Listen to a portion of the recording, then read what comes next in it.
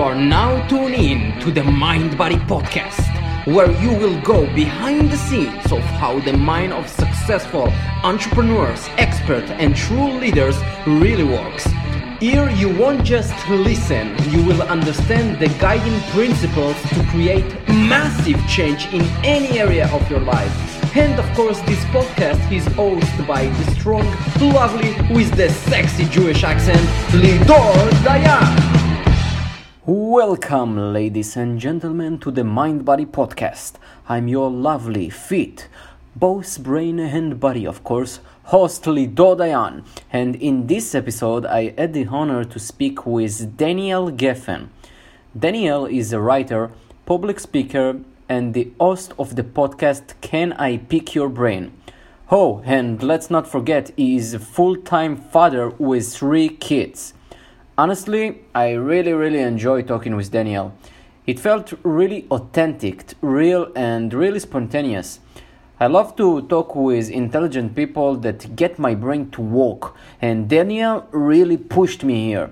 We talked about several topics such as conquering your fear by using his children analogy. We also talked about how to stay focused and not drawn in today's world that fill us with tons and tons of information. Damn it, I miss the 90s. Yes, I was just a baby, but let's assume I was mature for my age. And of course, most importantly, how to know yourself, which is super crucial. And if I could go with one nugget from this interview, that would be it. You gotta know yourself more than anybody else. We can all model the best in the world. We can all use other people's materials to become better. But at the end of the day, we have the ability to decide and make decisions about what we believe is best for us. That's when you really know you. When you believe in yourself, when you believe in what you do, when you know what works best and what doesn't for you. So, without further ado, let's begin the interview. First of all, I want to thank for having you on my show, the Mind Body Podcast. And I would like you to introduce yourself for people that might don't know who Daniel Gefen is. So if you don't mind. Hi, my name is Daniel Gefen, founder of the Gefen Media Group. I'm also the author of The Self-Help Addict, which just came out. That's my latest baby. And I'm also the host of the Can I Pick Your Brain podcast show. That's nice. Can you please show us a little bit about how you started this podcast and where the name Can I Pick Your Brain came from? Yeah, it's interesting. Can I Pick Your Brain is usually what you would ask someone if, let's say, you had a couple of minutes. So, for example, let's say you were at a Grant Cardone event, right? And you have like that 2-minute window of opportunity with him, and he's walking out. You know, usually you say, "Hey, can I pick your brain for a second?" You know, that's usually what we say. We want information from someone, and we want it like, you know. So that's why I came up with the idea, is that I'm picking the brains of successful people to find out how they got from where they were to where they are today. And how can you actually how do you know how to evaluate a good information? Because there are so much information in today's world that you get yourself like overwhelmed. So, for example, as a man that's doing a podcast, what do you think is the best way to learn from other people? So it's interesting that you say that people get overwhelmed by too much information. It's actually something that I talk about in my book. It's called the Paradox of Choice. So there was a book written by Barry Schwartz called The Paradox of Choice. And in the book, he talks about how the more choice you have, the less likely decisions you make. Meaning it's less likely for you to make a decision if you have too much choice. So, for example, they did an experiment with women. They had a certain clothing line, right? A certain dress.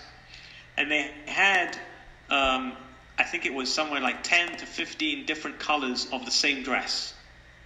Yellow, blue, purple, red, orange, right? You had all different colors. And then they had a separate group of women where they only offered them 3 choices. They had 3 choices. of dress, of colors of the dress.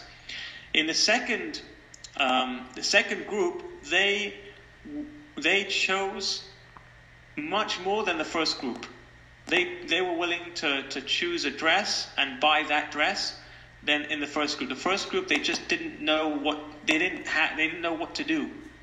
And so this is the same thing in anything we do in life.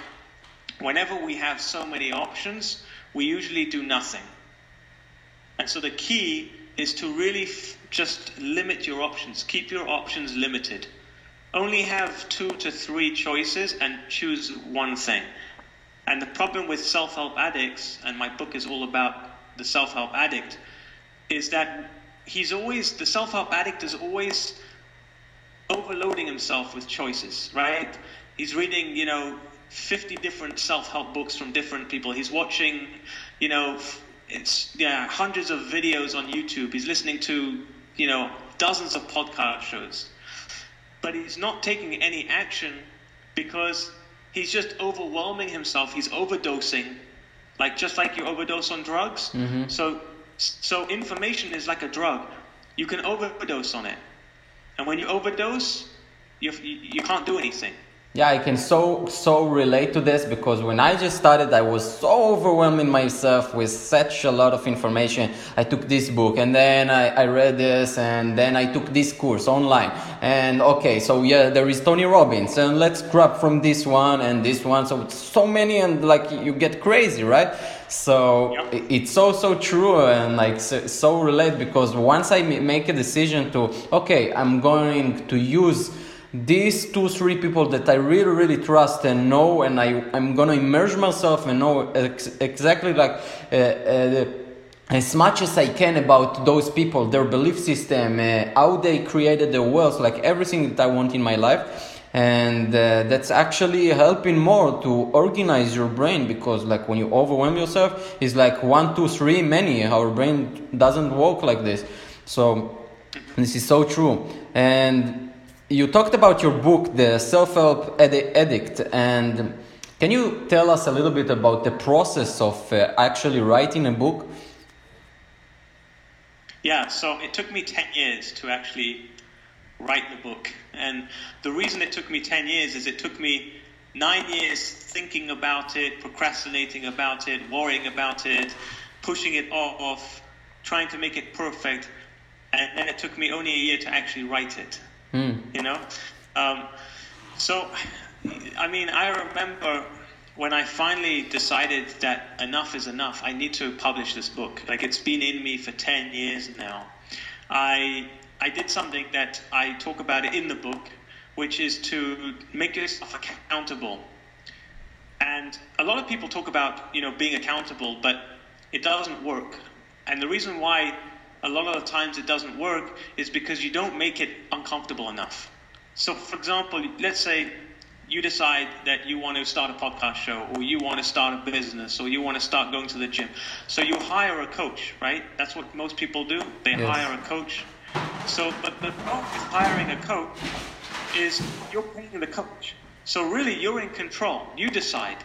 The coach is not in control. You could fire the coach whenever you want. You know what? The coach is pushing me and pressure. I don't want you. Get out of here, right? So the problem is that you don't make it uncomfortable enough for you to make a decision. And the reason why we don't make decisions, the reason why we don't do things, is because it's uncomfortable, right? So the best way to make sure that you're going to do something is to give yourself one other option, and the other option is more uncomfortable than the option to do it.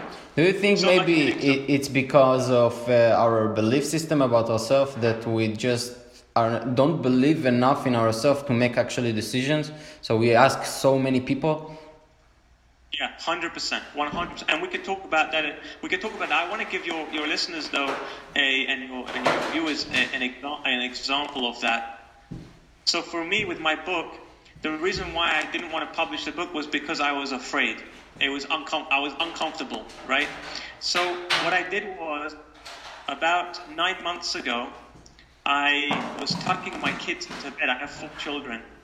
And my oldest son, Elisha, as I was tucking him into bed, I said to him, I said, Elisha, I have a surprise for you. And he said, yeah, what's a surprise?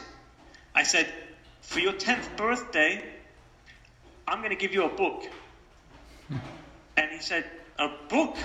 What the heck? I don't want a book. I want an iPad, not a book.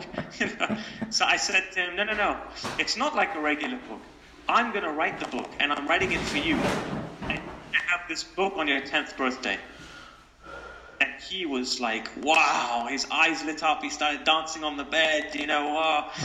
And I put him to sleep. I close a light, and I walk out of the room, and I said to myself, oh, crap, now I have to really write the book. You got leverage on yourself, huh? I leverage on myself, meaning I don't want to disappoint my son. It's more uncomfortable for me to disappoint my son than for me to write the book.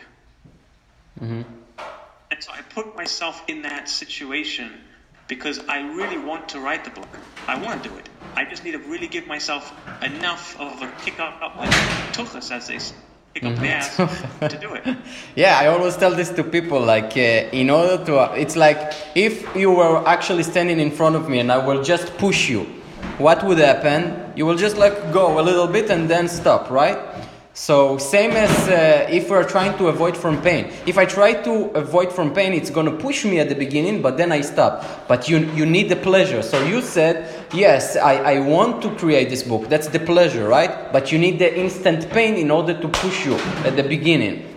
So like today, for example, I had a client that is trying to lose fat and he's struggling a little bit. So I told him, from this day, each and every single week, what you're gonna do is you're gonna put a chart and you write down your weight, and you're going to commit to yourself that each week you're going to tell to your kids. Because kids always remember, right? They were like, yeah, Dad, what about the weight? And we want to see you like losing.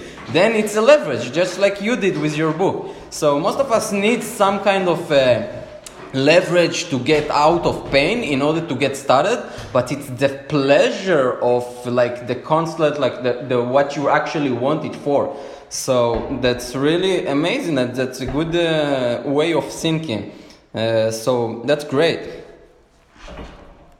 Another questions that I want to ask you is about how do you keep focus, like for example when you interview people, so you probably have many questions and stuff that's going in your head, so how can you actually be there present, actually listen to them and not be in your own mind like thinking about the question or the next questions? Because I see it for myself, it's getting me like sometimes. Yeah, it's a very good question, and by the way, this is the difference between a really good host, a really good interviewer, and someone who's not so good, right?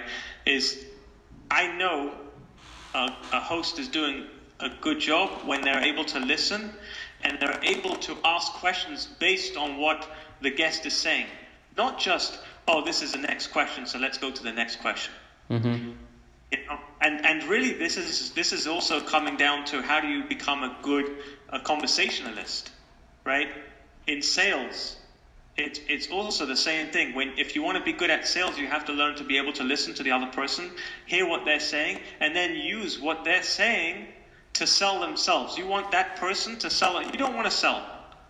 You don't want to be selling anything. You want the person to convince themselves and to sell themselves, right? It's the same thing. A good host is not the one that tells the guest where to go, what to do. A good host is able to take a guest and allow the guest to really open up and to just go deeper and go further.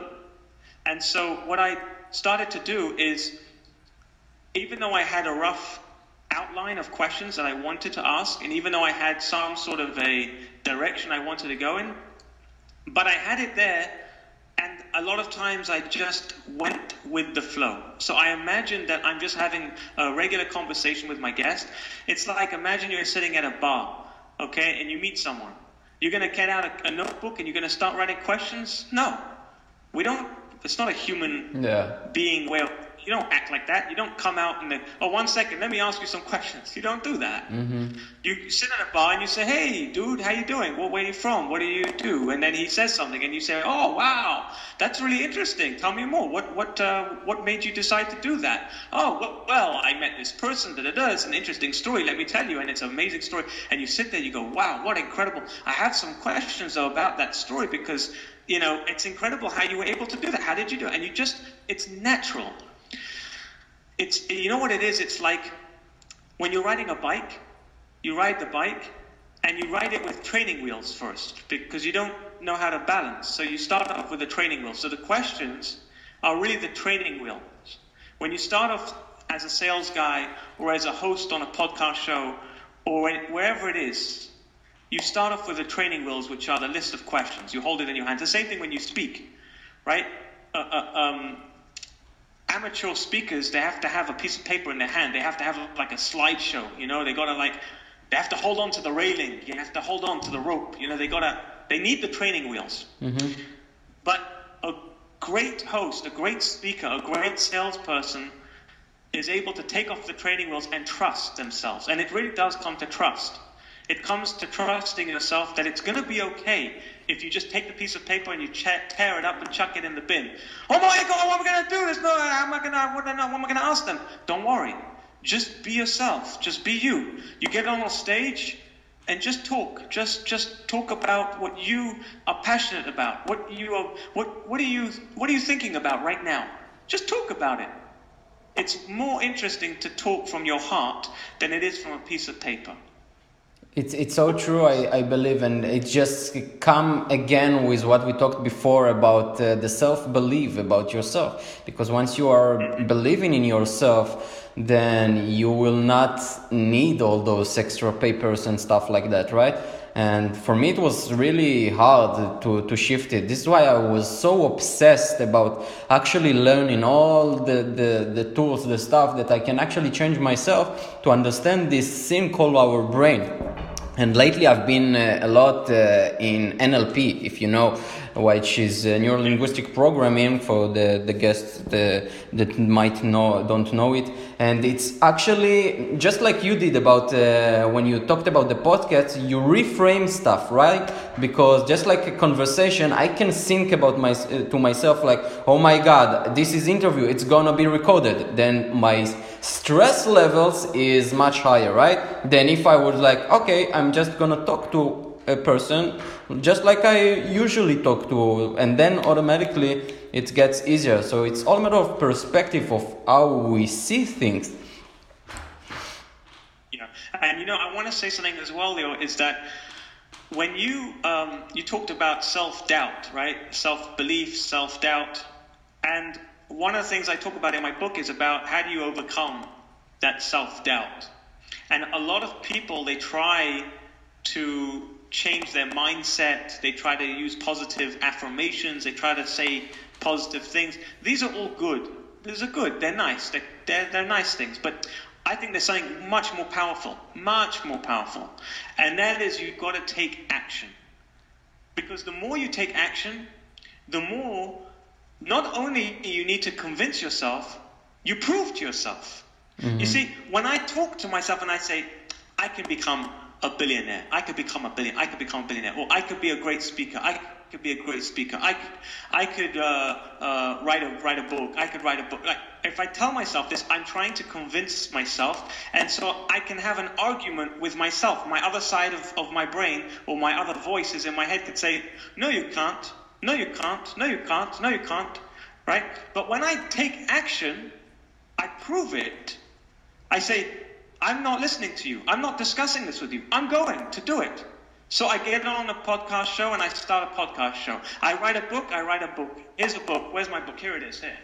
Here's my book. Now, you have something to say to me? Tell me I can't do it. I did it. Too late. Right? I'm going to get on stage and I'm just going to go. And the voices in my head, they're going to say, you can't do it. Don't. I'm going to say, screw you. Look, watch me. I'm going on. And every single time you take another bit of action, it proves you again that you are capable, that you can do it. So action speaks louder than words, and it speaks louder than your thoughts in your head. So you need to get into a habit of taking action, even though your thoughts and feelings are saying something else. You just take the action anyway. Yes, you're absolutely right, because the action is actually the cure for everything. We can have so much knowledge and know everything, but eventually at the end of the day, what you do is eventually what's going to either take you to where you are today, to where you want to go or not. And one of the things that I believe most people are afraid of taking action is because of the feelings that we have. And I was actually studying this, and the thing is, feeling it's something that we actually do, and once we have awareness, we can develop a muscle of how we can control it. Because whenever somebody feels something, we don't just feel it. We gotta be aware of where does this feeling start, right? Because when I ask you, if for example you feel stressed, where is that stress in your body? Where do you feel the stress? So once you are more aware of where it starts and begin, then you want to know which direction it is. Is it spinning forward, backwards, to the left or to the right? And the more we spin something, the more we're gonna feel it. So if I want to change how I feel, I gotta be first aware where the feeling is starting, and then change the direction of the spin. And the more you do it, the better you get. Okay, so I hear that. I've heard lots of different ways to deal with it. And I'm going to tell you my way that works for me. And I wrote about this in my book as well. I look at my thoughts and feelings like children. Like they're my children. You know, you have children? No.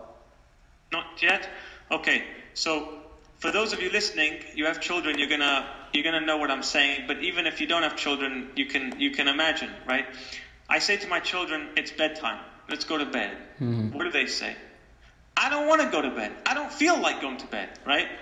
I say, it's time to go brush your teeth. I don't feel like going to brush my teeth. It's time to go to school. I don't want to go to school. I don't feel like going to school.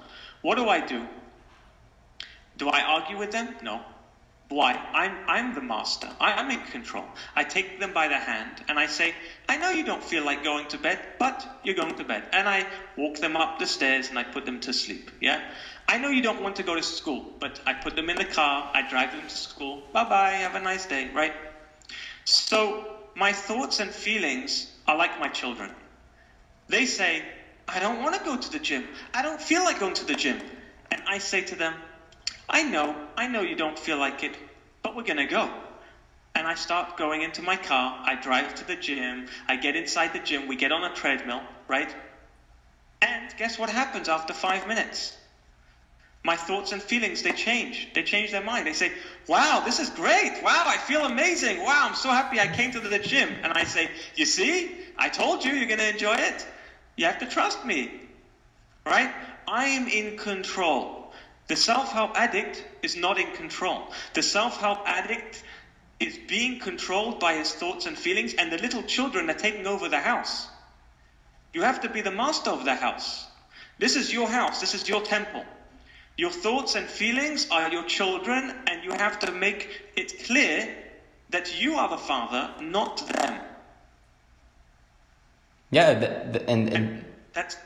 You're absolutely right, because many of us, we have so many experiences in our life that it shapes our character. And I really believe most of the fears, it's something that we actually learn, right? Because if we are, for example, afraid of public speaking, or going out and talking with strangers, it's something we actually learned over time from something that happens in our life. Because if we look really back, when we were really young, we actually have just two fears. And you know what is this? The fear of big shouts, because when we're babies, when we hear something like then automatically we cry. And the other fear is the fear of falling. All the others we just okay, through the years we just we see this, and okay, our brain connects. This means fear. So once, just like you said, because you can know everything, but at the end of the day, it's about taking the action. And the more you take action, you discipline your brain, and you're not letting your brain control you. Yeah, I wanna. I want to give a different opinion on. You said that when you're younger, when you're children, you're afraid of falling, right? Actually, it's not true. Because when you were 1 year old and you were starting to walk, you were not afraid to fall. You kept going. You got up and you walk and you smash your head and you get up again and you walked a few more steps and you fell again and again and again and again. You weren't afraid. You didn't care. You had a goal and you went for that goal and you didn't stop until you achieved that goal. That's why I say to every single person listening to this, that you have already in you the ability to achieve anything you want. How do I know? Because when you were a child, you did. You needed to learn a language, and you were breaking your teeth, and you were saying go go gaga blah blah blah, blah, and kept trying, and eventually you started to say words, and then you started saying sentences, and then you were able to speak. You weren't embarrassed. You didn't care what anyone thought about you. You weren't afraid of being, failing or falling. No, you had courage, you had strength, you had consistency. So every single one of us has the ability to be consistent, to be courageous, to not care what anyone thinks, to have self-confidence, to achieve anything we want, to be persistent. But somewhere along the line, somewhere down the road, somebody or a few people, they persuaded you that you're not capable. Somehow, someone, I don't know, maybe it was your teachers, maybe it was your friends, maybe your parents, maybe your siblings. Some people, they talked you out of it. They persuaded you, they brainwashed you. And all you need to do is go back to that person that you were. It's already there. The thing is, like, I was always so obsessed about are we really capable of changing our limitation, everything, like in a moment, the fastest way? Because what we all want, we want to feel the freedom of actually experience ourselves, like talking the way we want, not too much ear, not too much thinking, not having all those, like, those kind of emotions you feel in your stomach and like, will I say this, will I not say this? And how we can actually shift it the fastest way possible, because it's been my obsession, like I always want to know more. The only way to really, I was going to say conquer fear, but it's not. You don't conquer fear. You don't beat fear. I wrote a chapter called Fear is Your Friend. Most people think that fear is their enemy. Fear is the evil. I don't believe that. I think fear is a very good friend of yours. Because without fear, we would not be alive. We would not be like filled with energy. We wouldn't be when you're afraid, so your adrenaline pumps, right? And you start to get very energized. If someone comes on stage and they're not afraid at all, they have no fear, they're going to be boring. Mm-hmm. I promise you, they will be boring. Like it will be like watching paint dry, right? When someone is nervous or when someone's afraid and they come on anyway, and they're coming on, then you see them. You see the human side of them, and you see the energy goes up, right? I get excited. I get pumped, even though I'm fit. Every time I've now recorded over 120 episodes. I've interviewed over 120 people. How do you know when you fear? Excuse me? How do you know that this is fear, a fear feeling? Nobody teaches you this. So how do you know what is a fear, what is excitement? You know fear because you are almost holding back from doing it. It's like you are standing on the edge and you're about to jump and you're like, I don't know if I should jump. That's fear. Fear is like you're taking your hand and you're about to touch the hot thing, and fear is like, I don't know if I should touch that. That's fear. But fear is there because, number one, it protects you. That's number one. Fear is your friend because fear is protecting you from doing things that it could be very dangerous. But number two, fear is your friend because fear gives you that feeling of being alive, of that edge. You have an edge when you're in a state of fear. The key is not to get rid of fear. The key is to channel the energy of fear. You use that energy. It's like anger. You know, when you're angry, you're really angry. That is a very powerful energy. If you use that in a positive way, wow, you're unstoppable. You cannot stop someone when they are angry, when they are determined, when they really want something and they're not going to stop. Get out of their way. It's dangerous. Wow. And it's the same thing when someone's a fear, it gives you an energy. You just need to channel that energy and you're going to accomplish a lot more. And the answer to answer your question, what do you do when you're in fear? What do you do? My answer is, you just do. You do it anyway. Even though you feel the fear, you do it anyway. And if your brain, your voices, they tell you, oh, you're going to mess up. Okay, I'm going to mess up. I don't care. I'm going to do it anyway. I'm going to mess up. I don't care. I don't care. You have to just take the action anyway, and you're going to see that it's not so bad. And even if you failed, even if you messed up, but you learned something from it. And no one really cares. I promise you, no one cares so much about you.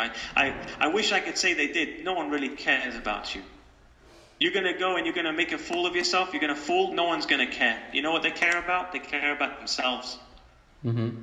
They care about themselves. They're going to laugh at you for 2 seconds. Then they're going to be thinking about, what do they think of me? What do they think of me? You know, everyone goes into a room. You go to a bar. You go to a club. You go to an event. Right? Wherever you go to a wedding, right?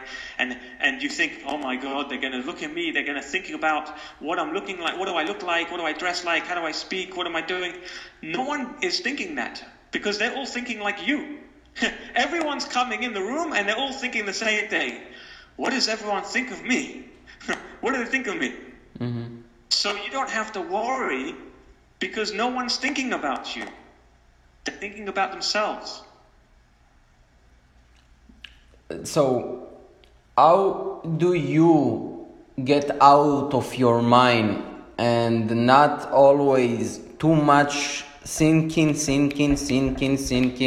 Because, like, for example, we can talk and you can talk and all of a sudden my brain go into a state of okay, he said something good. I'm thinking about what I'm gonna say, and then I lose you for a second. So it's about training your brain. How do you train? What is maybe some sort of tools that maybe you use in order to train your brain to actually be present more? You know, again, it comes back to looking at your thoughts and feelings as your children, right? What do you do if you're in your room, you're having dinner with guests, and your children are sitting there and they're making noise? Sometimes I have guests for Shabbat, yeah? Mm-hmm. Or for Sabbath, we have a Sabbath, so I have guests, and some of my children, they're making a lot of noise. Now, sometimes I want to include my children. I want to include them in the conversation. I want to, spend time with them. But sometimes I'm having a conversation with someone and they are making noise, that they're interrupting. So what do I say? I say, shh, hey, I'm talking now, please. Yeah? Please, you want to speak? You can go to the playroom, go play, go to your room, I'm speaking now with my friend. Right? You have to be the boss. Mm-hmm. So your thoughts are like your children, they're making noise. So it's something you just say, shh, shh. But sometimes their children don't want to shush.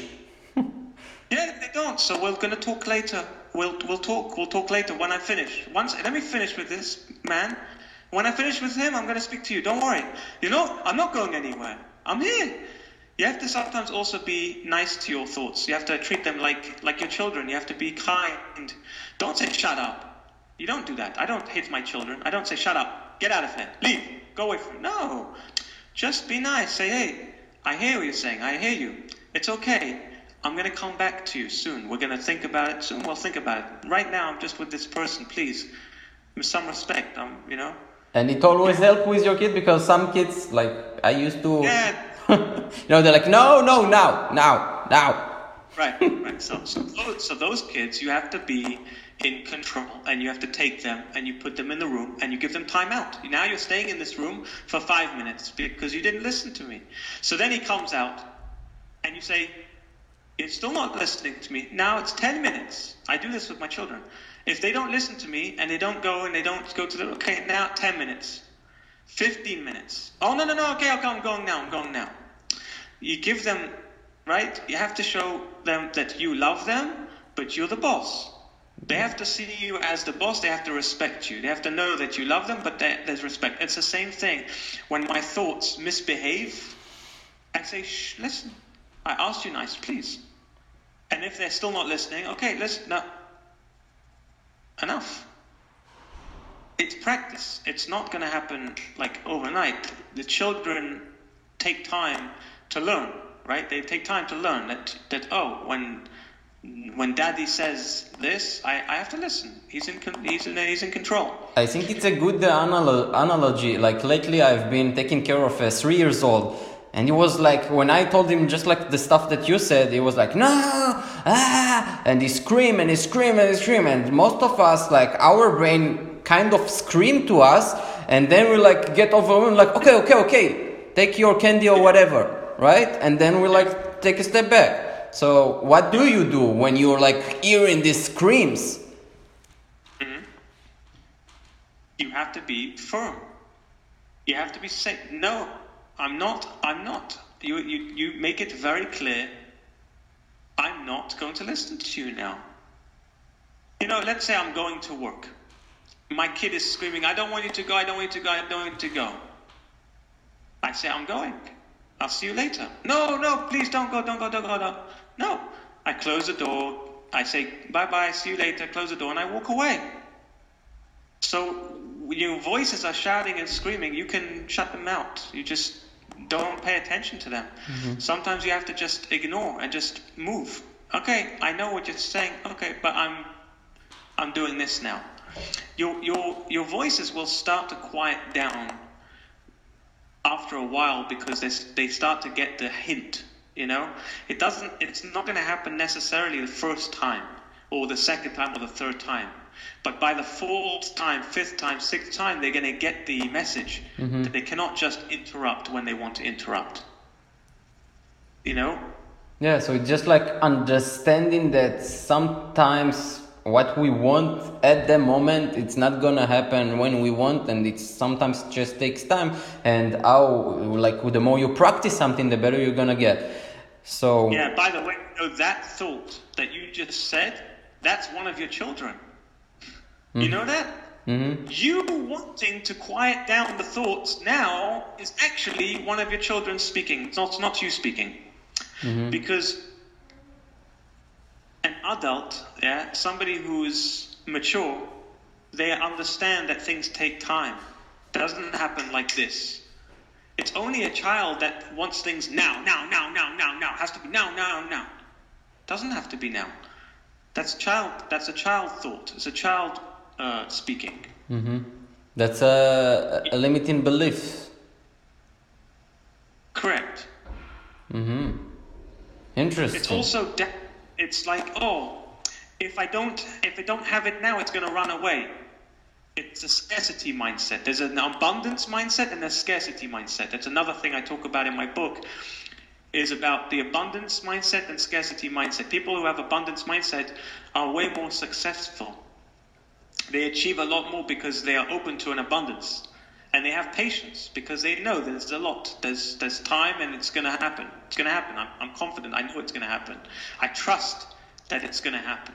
People who have scarcity mindset, they think that there's only a little bit here. I have to grab it now. If I don't grab it, it's going to be gone. That's a child's way of thinking. You ever see a child when you take away his toy and you give it to someone else for a few minutes? Mm-hmm. No. Why? He thinks it's going to be gone forever. That's it. That's not. Or you ever see a child when this cake comes out? He wants all the cake. Why? Because it's not going to be enough. There's plenty of cake. There's so much cake here. Don't worry. But they want to grab because they're worried it's going to be finished. It's not going to be finished. Don't worry.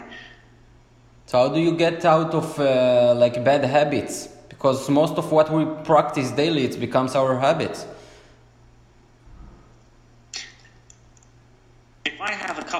water and it's dirty. The water is dirty in the cup. And I tell you, I want you to get rid of the dirty water, but I don't want you to touch the cup. You're not allowed to touch the cup.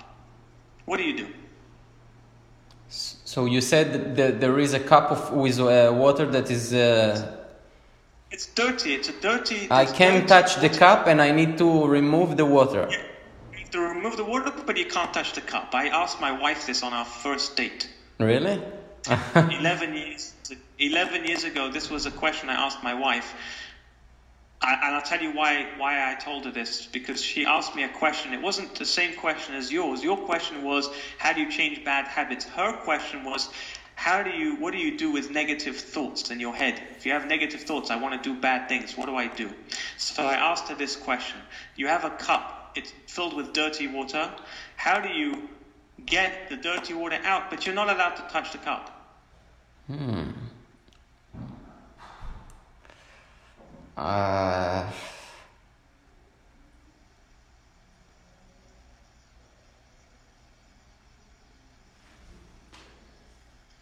I'm thinking, like, if I drink it, it's dirty, right? You can't touch the cup.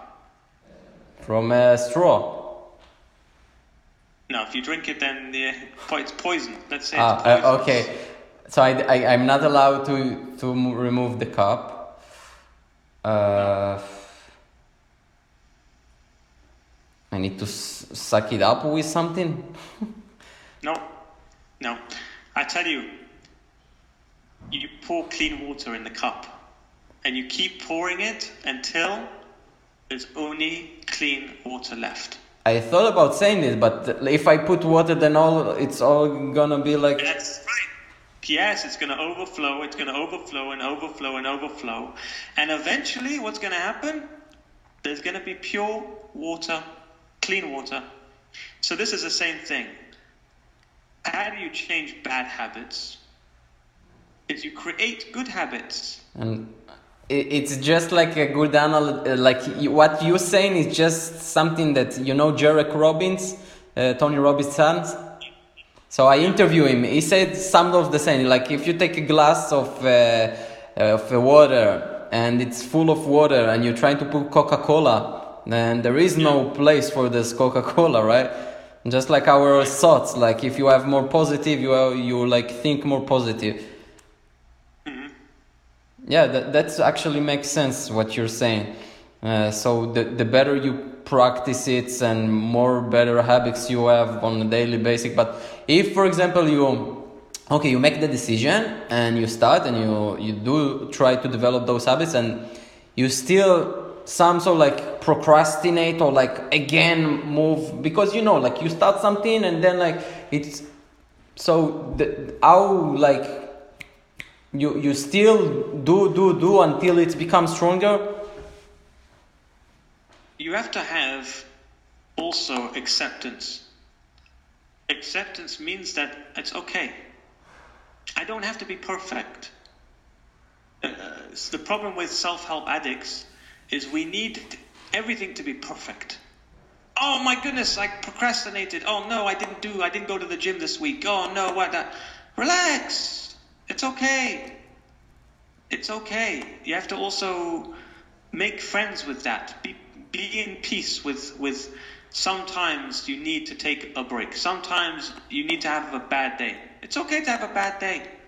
It's okay to sit and watch movies for hours every now and again. But don't you think it's about the standards that you put yourself to? Like, if you demand a lot from yourself, then if you have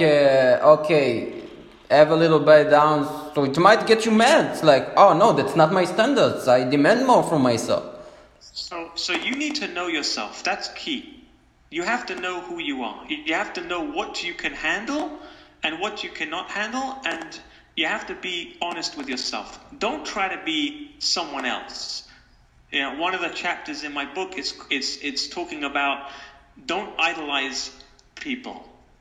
Be yourself, right? People say, oh, Tony Robbins, he gets up at 3 a.m. and he jumps in a freezing cold bath, like a pool. And why? Why do you have to do that? That works for him. Maybe it doesn't work for you. It doesn't work for me. I don't like cold showers. I hate it. I don't want to do that. I don't like to wake up at 4 in the morning. No. Why do I have to do that? I know how I work, and I know when I work best. And when you get to know yourself and you give yourself permission to fail, you have to give yourself permission to fail, you know? If you're always needing to succeed, you're going to burn out. I promise you. I promise no one in this world can keep going. It's impossible. We're human beings. We're not angels. You have to allow yourself to fail. You have to give yourself permission. You have to have patience. Give space. It's abuse. People abuse themselves. They go from one extreme to the other. Right? So we start off and we're lazy and we procrastinate and we don't get things done. And then we go to another extreme. We have to be perfect. And then we burn out. There's no need to be extreme. Just find a good, healthy balance. But it's about when you really try to reach, for example, for the top, and you really think like a high achiever, then one of the things most people say, like if you want to really be good at something, find somebody that's already really good, model his like beliefs, like his habits, and apply it into your own life. What you're saying is about, okay, you gotta know yourself, because when you know yourself, then you actually know what works for you or not for you. But on the other end, if I don't use those kind of stuff, I might go a little bit like under. You can model people. You can take from different people different things. So I like Tony Robbins. I like the way he has so much energy, and maybe because he drinks a lot of water. Okay, so I'm gonna drink more water. That's one thing I'm gonna take from Tony Robbins. And Grant Cardone. I like the way he picks up the phone. He doesn't waste time. I'm gonna start picking up the phone or whatever it is. It could be anything. But you find things that you can take, and you don't have to take the rest. You don't have to be everything that person is. Otherwise, who are you? You're not yourself. You're someone else. And also, I will challenge you on something. You said to me, how can you get to the top? What is the top? What does that mean, even? I want to get to the top. Top of what? What are you trying to get to the top? Of what? When you are like, for example, in particular industry, you want to be the best. To actually feel that you are the best in the world at what you do. Why? A sense of meaning, a sense of purpose, serving, like knowing that you did your best to actually that you serve and help as many people as you can. So you think that being the best guitar player in the world is your meaning? That's your purpose in life? You think that being the richest person in your industry? No, not the richest person, but actually like a sense of knowing that what you doing like is you do more for others than anybody else, and you know it, and you know that you did your best to serve. And so that's interesting. You said that because you know it. So it doesn't matter what anyone else thinks. It's if you know in your heart, you know that you did the best you can. That's it. So you don't need to be the best. You just need to do the best you believe that you did. You know, in my book, I talk about my racetrack. You know, I have a racetrack. It's only one track. There is no other tracks. Why? Because I'm not racing against anyone. Mm-hmm. I'm only racing against me. I have no one to compete with. There is no competition in my world. You can't compete with me because I have my own track. What are you doing in my track? This is my track. Get your own track. Mm-hmm. And you know, another thing, I tell you something else. There is a balance, and this is very important. Probably more important than anything we've said this whole episode. There is a balance between becoming and being. There's a balance between becoming and being. So let's say you're climbing a mountain, yeah? And you want to get to the top. You want to climb and climb and climb and climb. That's becoming, right? You're becoming better and better and better. if you don't stop every so often, if you don't stop and say, hold on, take a breath, look down the mountain, look how far I came, wow, really look at it and say, wow, look what I did, wow, look, I did this and that, I climbed so high, right? And then you stop and you look around, you say, wow, what a view, wow, look where I am, wow, beautiful, it's so amazing. And then you look up and you say, okay, now there's more to go. And you go further and further and further. But you have to stop and you have to look down and you have to look around. Because if you're only looking up the whole time, then your life is miserable. I promise you, your life will be miserable. Look at the people on the top. Look at the Joker from Batman, for example. You look at celebrities. You look at athletes. You look at billionaires. They have everything. Everything you can even dream of having. Money, they have everything. They have all the money they need. Relationships, they can have any girl, any guy, right? They can have anyone they want. Anyone. You know, fame, everyone knows them. Wherever they go, everyone's like, wow, look at you, look at you, look at you. And yet, they kill themselves. Why? How can you kill yourself? You had everything. Why? Because you know why? It was never enough. They climbed to the top of the mountain, they realized, shit, there's nothing here.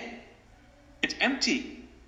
You see, the people on the bottom of the mountain, at least they think there's something on the top. So they tell themselves, oh, if I get to the top, I'm going to be happy. So they have hope. I'm going to get something.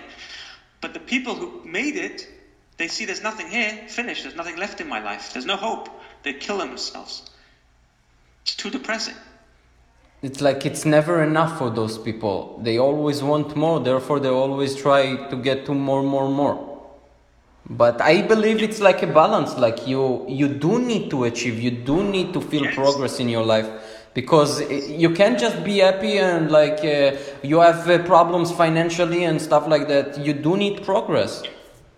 Correct. That's why I call it seesaw. In my book I call it a seesaw. You have to be on both sides, otherwise the seesaw is it's not going anywhere. Yeah, it's not enjoyable to sit on a seesaw and you don't have anyone on the other side, right? It's sitting there doing nothing. So you have to have both the being and the becoming, and they have to balance. It's very important. Yes, I really want to thank you for your time. That was really knowledgeable for me. I really learned a lot, and I'm gonna listen to it again because I always want to like listen and see like stuff that I want to take notes, and like I always love to learn it. And the last question I have for you is, what kind of legacy you would like to leave long after you won't be here? Oh man, this is the question. Yeah, that's the last one. That's why I call it like leave a legacy.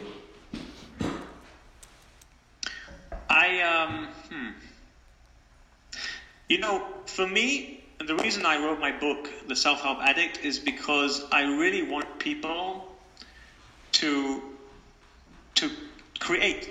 I want them to go from consumers to creators. I want them to make something for themselves. There's so many people that they just don't do.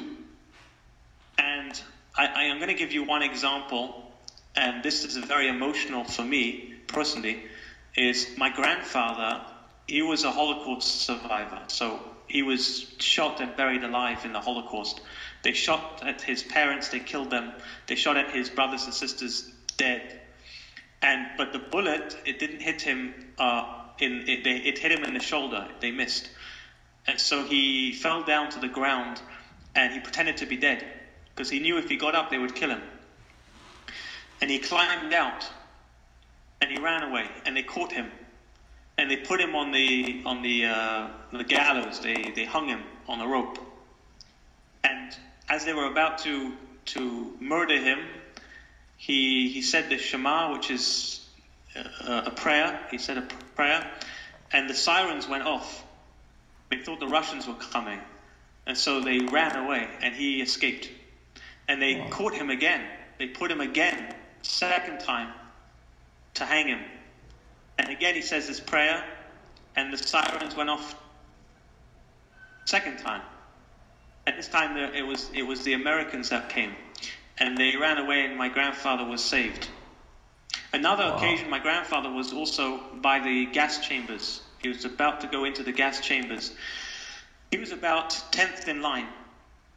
And suddenly, this Nazi soldier standing next to him, the horse, it made on his shoe, on the boot.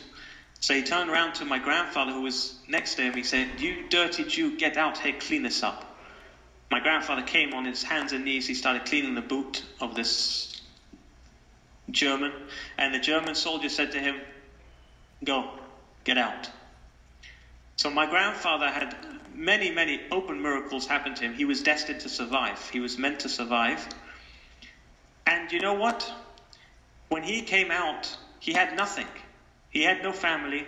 He had no friends. He had no contacts. He had no money. He didn't even know the language because he escaped. He went to Switzerland. He had no money. He had nothing. And he started from scratch completely, and he built himself up. He became multimillionaire. He gave away, by the way, 90% of his money, 90%, he gave away to charity. He still lived in a little apartment his whole life. He got married. He had children, grandchildren, great-grandchildren. And I look at him, and this is my biggest inspiration. You know, I interviewed billionaires, celebrities. I interviewed so many different types of incredible people. No one compares to me like my grandfather. This is my biggest inspiration.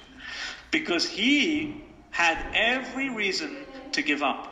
He had every single reason to say, "You know what? F it, man. This is effed up. I lost everything. Forget it. I'm going to kill myself." Every reason. But he didn't give up. He kept going. He built himself and built himself. Because of him, I'm alive today. My legacy is I want people to realize that they can create, they can do, they can help people, they can impact the world. You never know when something you're going to say, you're going to write something down and you're going to post it. Whether it's a book or it's a blog or an article, or maybe you're going to go on a podcast show, you're going to say something that someone hears and it's going to change their life. You never know. But I promise you one thing. If you don't do anything, you're not going to affect anyone in this life.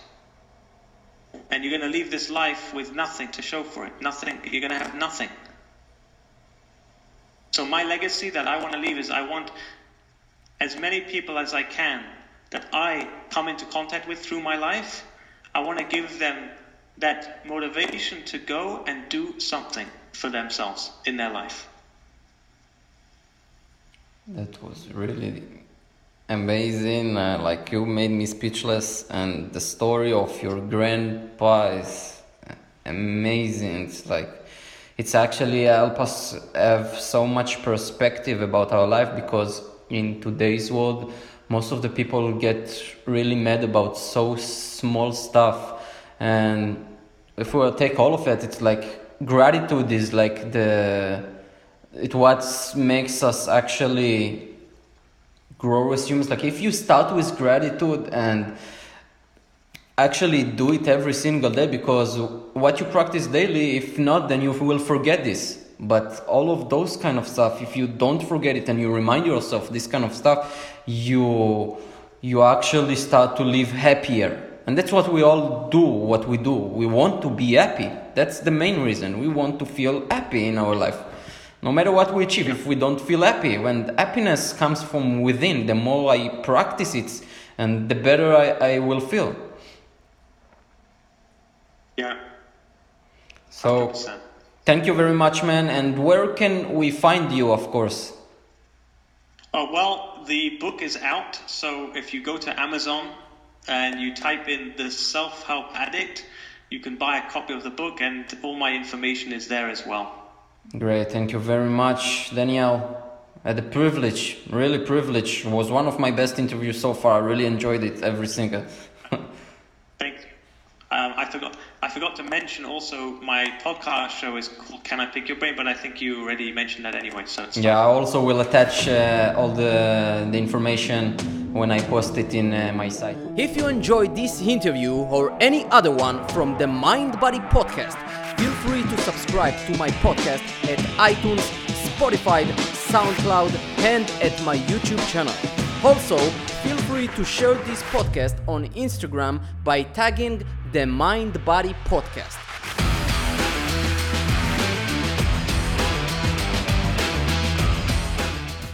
Do you want to be a part of the Mind Body Podcast?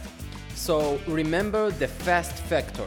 The FAST factor stands for 1. Facebook. Become a part of the Mind Body Podcast community by joining our Facebook community just by searching on Facebook the Mind Body Podcast community. Number 2. Act. Don't just be a passive listener. Act upon what you've just learned by applying one simple thing from any episode or interview. 3. Subscribe. Don't forget to subscribe to the podcast on iTunes, Spotify, SoundCloud, or if you're visual like me, then just search the Mind Body Podcast on YouTube. And number 4, train others.